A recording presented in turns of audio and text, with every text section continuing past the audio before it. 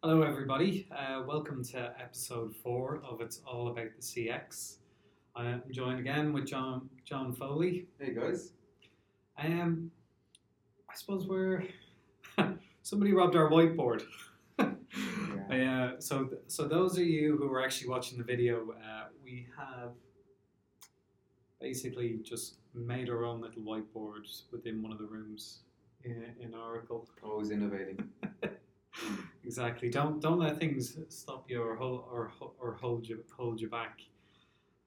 So look, thanks very much again, everybody who's been giving us feedback over the last week. We've been supported quite well on Twitter, on LinkedIn, through our YouTube channel. Also, we've gone live now on iTunes, which is great, and we're also up on Spotify for the podcasting. So look. Again, look, keep the feedback coming in. We're starting to get a bit more momentum. This is the last week that'll just be myself and John. So from next week, we will be pulling in various different industry leaders. We're going to be, I suppose, grilling them a little bit about what they're seeing within the marketplace, different challenges companies are having, and I suppose why it is that they're either looking to re-platform or change or make a change within their business. So look, yeah, without further ado, I think we'll kind of kick right into it. And back to basics, John. Yeah, for sure. You deliver on your promise, do you? Well, I'd like to think I'm an honest broker. Absolutely, yeah. So what we're talking about today is creating that feeling between the customer and the retailer, that there's a level of trust there, and for example, when you come to the site, the experience that you expect you're going to be given. That's the promise that we're going to talk about today.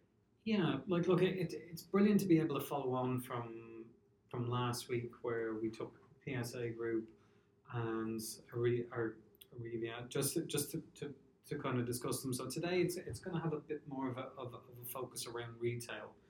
I think John's, before we came in to do the podcast today, we've pulled a really good one out of the bag to actually to discuss and actually maybe go into what their challenges were, the solution that we used to fix it from a commerce angle, and also some of the results that they're getting from it. I think what we're going to try to do today as well is try kind of focus on the why change bit. Exactly. And there, I guess we'll lead with a question straight off the bat. We had a little conversation about this as well, full closure. So, Barry, why do you think businesses change their vendors or agencies?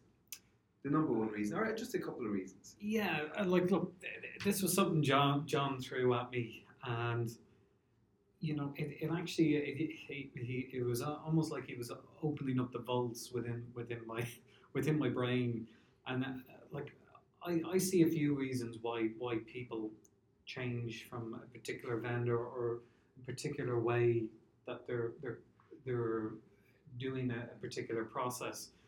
I suppose one of the main reasons I see sometimes it can be a breakdown of relationship between a customer and a vendor or a partner, and also one of the other main reasons I think it can be that the solution that they're currently using is not fit for purpose. They're just absolutely, and I'm sure as you listening will be able to relate to those, because that's what we generally feel like it is. It's like, oh, these guys aren't giving us the level of service that we expected when we first went to an agreement. However, having conversations and looking at this through surveys as well with CEOs, the main reason comes down to scalability. It comes down to the idea that the vendor that you're dealing with currently, or else the agency you're dealing with, can no longer help you grow your business. Yeah. I think that's it's got to be out there possibly as the number one choice, or the number one reason. Like there can be hundreds of reasons why people decide to change relationships or move away from current suppliers and ways that they're actually interacting. And believe it or not, that's a beautiful segue into what we're going to talk about today. Yeah. So the business that we're talking about today is a retailer called Things Remembered. So Things Remembered, their challenge, actually let me give you a little bit of Yeah, idea. I was just going to say, don't jump Get, in. I was like, tell me who they are. Tell me what they do. So we can relate, they're a North American company. They're bricks and mortar and online. So we're talking about revenues of about $1 billion across the board, but we're looking specifically at 80 million in online revenues. Okay, I'm just going to pause you there for a second, John. So let's give this a bit of context. So you're saying 1 billion in revenues, but only 80 million is online. Okay, so like if you take that as a percentage, that isn't even 10% of their revenue that they're generating is online revenue. So just looking at that, as we see the trends from sales being removed from bricks and mortar to online, there is a serious amount of the pie that they're missing from online sales when they first came. So that was a challenge as well. And that's the scalability part right there. So what we're looking at is what's the commerce solution that they can use in order to scale their business online and increase that revenue number. I think that's, so they have got, you said 450, what was it, bricks and mortar shops. That's right. As well. And they're only transacting, what 8% of their total annual revenue online. So come on, tell me a bit about. Go into a bit more detail, just around the challenges that they're facing if they're looking to grow their online revenue. So the number one thing is, if let's say we all know Dragon's Den, for example, aka Shark Tank. Okay. So that's a program where someone comes on with a pitch. And the number one thing that happens is once that episode goes live, people visit the website of the business that they was pitching, and all of a sudden that business crashes. The website crashes, right? Because they don't have capacity. Yeah. So the number one thing that they were able to do immediately once they moved to Oracle Commerce Cloud was stress test the website by 300% increase in volume of traffic. Jeez. So that's huge. So for example as well, we were looking at this before the holiday season as well. Before Black Friday, before Christmas, before the January sales. Yeah. And as well as that, just to clarify, the product that they actually sell is jewelry. And as well as that, it's unique in that it's personalized as well. Okay. So the holiday season will be a big time for these guys. The last thing you want to do is get a spike in traffic seasonally, and all of a sudden the site crashes. And do you know, I think this is quite relevant to the you deliver on your promise. And if somebody take seasonal, I suppose seasonal periods. If people are ordering of e-commerce websites, there's they want it delivered before Christmas, or is it Easter, or Thanksgiving, or St. Patrick's Day, or is it the Queen's Jubilee? There's particular let's try kind of make it personalized to so that people can kind of understand it. So if you're ordering off a website and you're saying, okay, it's going to take 5 days to deliver, or 1 day to deliver, you're setting an expectation to deliver on a customer, on a potential customer, on what they're expecting from your site. So I think that's quite relevant to being able to deliver on a promise. Absolutely. And with that as well is when we're talking about seasonal shopping, like what we're looking at is we're looking at Halloween. So therefore there might be different products for Halloween, different types of jewelry that might be of interest. Yeah. We might be talking about Black Friday, Christmas, January sales. With that in mind, you want to be able to quickly change your site and change the offering that they're seeing. So we've always talked about personalization as well. Yeah. But seasonal change as well need to be there on the site. So the management tools from the business side have to be there so they can keep the promise.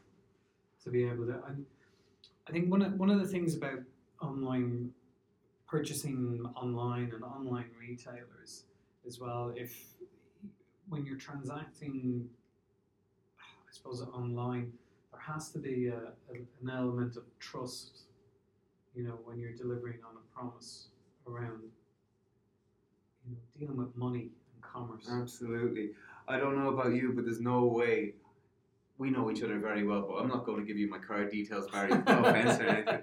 So, no, definitely not. So, especially as well, because we've seen as well, specifically within retail, within the UK market, for the last 5 consecutive months, there's been a decline in sales. Okay.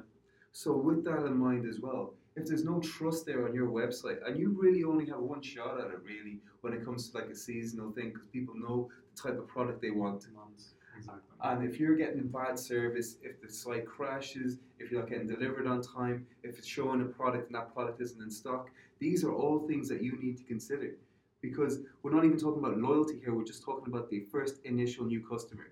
Yeah. And if you want to scale, you want to focus on new customers rather than existing customers. You want to go into new markets. Yeah. So this is a huge opportunity that you need to focus on. Yeah. Delivering on a promise, it is a huge part of the actual customer experience that you've been able to I suppose forge a good relationship with the brand, and if you could I suppose switch those numbers around or continue your bricks and mortar revenue, but actually increase your online revenue. Like the sky's the limit. But with that, we have to be realistic as well, because we all know about the businesses, the bricks and mortar, that just have lost out because they weren't able to get the online side right. Whether that's Blockbuster in the States, whether it's Extravision, whether it's Toys R Us in the States as well. I suppose even if you take into account yesterday's news, Forever 21, filing for bankruptcy over in the States, massive bricks and mortar. Like those, I was having a quick read around a couple of things around it, and there's this whole thing about fast fashion outlets and the transition that they're trying to make from bricks and mortar to online retail, e-commerce sites, but there's other factors as well that I suppose younger buyers are looking at as well. There's this whole thing around circular economy, but also sustainable buying products as well, which is a massive one. So if you're able to disclose that type of information as well, I think is quite valuable. And as well as that, throughout the actual, once something goes into the funnel and they actually start the buying process on your site, is an opportunity as the steps progress to inform them of that information as well. Yeah. And how things are going to be delivered. And just out of the result, so the product that Things Remembered looked at was the Commerce Cloud. And the 3 main results were we're able to manage the merchandise, we're able to manage the tools of the site far more easily, which is huge. So when we're talking about that, it's like making sure that the right products are on the site, making sure that they can change the categories, making sure that they can push content forward that they really need to push forward, that's relevant. And then as well as that, they created greater savings. So when you're looking at greater savings, you're looking at a number of things. So when you say greater savings, is that kind of like a very much a long-term impact of changing the platform? So like they're saving money over a longer period of time? Yeah, absolutely. So it's actually twofold. So over a long period of time, because it becomes easier to use, there's less time and resources required to actually do things. The feeds are a lot easier for the products. So therefore, there's less returns because you're not selling the wrong products, for example. Okay, Things like that the whole way through, as well as that, because it's such a smoother and seamless process of actually purchasing a product, you're actually going to get more sales. So if we take that as a long-term benefit for changing their platform, And then the short-term benefit that they're getting from that is more around relevant stock, would you say, or relevant content? It will be twofold. So, for example, when it comes to actually bringing on a new product, there'll be a little bit of transition period where people are being trained up on the new software, which is to be expected. However, when we're talking about the bricks and mortar originally, we're talking about less people to actually function, to take control at a higher level of the actual process of the Commerce Cloud, rather than having more people. So you're reducing your costs per head within the business. Yeah, and like one of the things as well, I think it's quite relevant to say about Commerce Cloud that needs to be taken into consideration. And I'm going to say it again: Brexit. Yeah. Yeah. So it's going to have it has the huge potential to have a massive knock-on effect to a lot of online retailers, because in different jurisdictions you're going to have different tax associated within that country. You've a lot of different retailers as well who are across geographies. They're UK, they're Ireland, they're mainland Europe, and it could be, I suppose, covering the whole EMEA regions as well. And again, there's a whole different, I suppose, but having a platform to be able to manage that for you, I think that has, I suppose, short-term relevance for you, but also can have a massively long-term impact to your company as well. And that again comes down to the promise. So when people come to the site with everything externally that you're fighting for, when you're a retailer within the UK market, the last thing you want to do is fall short on the things you can't control. Yeah. And the thing you can control is your website. Yeah. So whatever's happening externally, make sure that you get the fundamentals right. Yeah.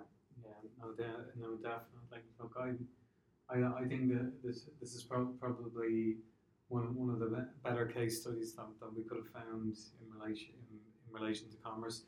I think as well, things remembered. I think they cover the whole of North America as That's well.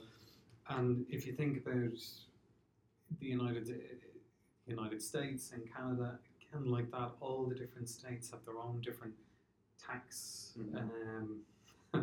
Tax associated. Massachusetts. Yeah, they've different levels and rates of tax within all the states. So actually having a flexible commerce platform to be able to take those rules and regulations into consideration again is. And as well as that, when we're talking about scalability as well, like if they wanted to scale into Europe now, the functionality is there. So therefore, whether it's currency changes, whatever the requirement is, the platform's able to support that. Right. So therefore, they won't have to look in a year's time to go, all right, we need to change our vendor again because an obstacle is currency or it doesn't have a certain functionality. So that way, we're future-proofing their e-commerce platform.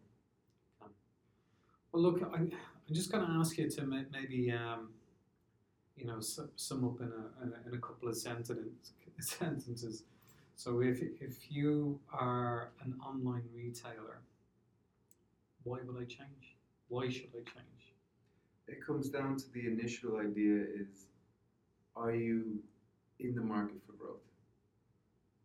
Is your current vendor supporting your roadmap for growth? Yeah. And fundamentally, if that's not the case, then you're going to be hamstrung. And as well as that, like I've already mentioned, the external forces that are coming in. Yeah.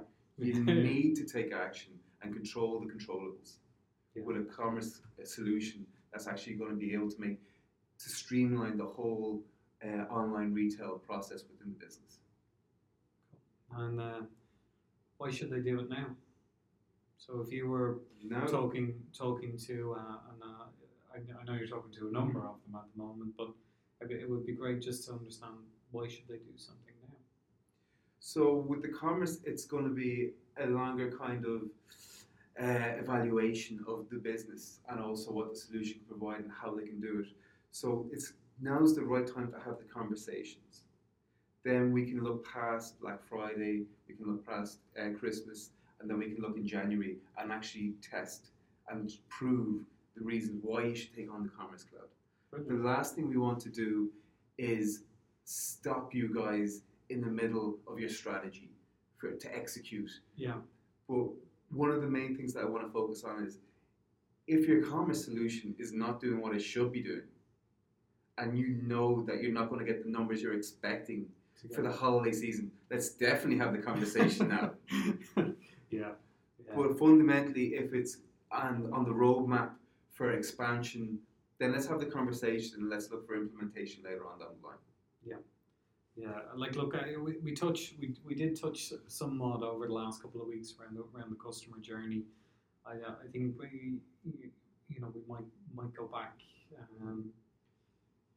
over the next couple of weeks and actually maybe dig into that a bit more and where all the different customer experience applications kind of sit within that customer journey, because like that you could be doing parts, you could be doing your commerce very well, but you could be being let down by your marketing, or your marketing and your commerce are performing well, but hold on a second, you still don't have a full 360-degree view of your customer. You've got them sitting on multiple data points and databases across different geographies. So I think that would be a good one for sure. So I'm going to throw a jargon word again. Omni-channel, beep. There we go. So we need to focus on the omni-channel journey. Yeah. And we need to know, like you said, how all the data feeds in, so therefore you get a clear, what was the word you used before? Singular customer view. There we go. There we go. Like, look,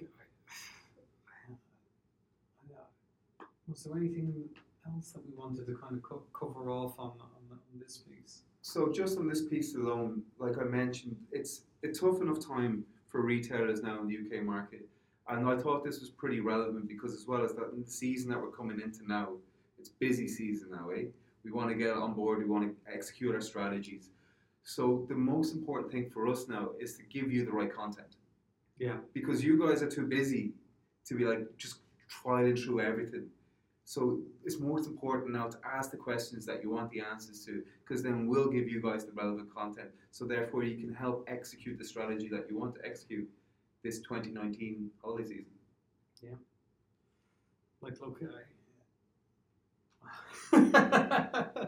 sorry, for those of you who are listening, John is pointing to we stuck just a note up in relation to we have an amazing event coming up in November, our modern customer experience event.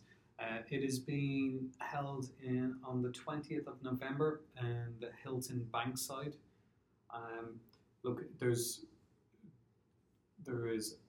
loads of reasons to come along and attend this event. Like you'll get to hear from, I suppose, customer experience heroes they're mastering the complexity of today's non-linear customer journeys. Again, these are points that me and John have kind of covered.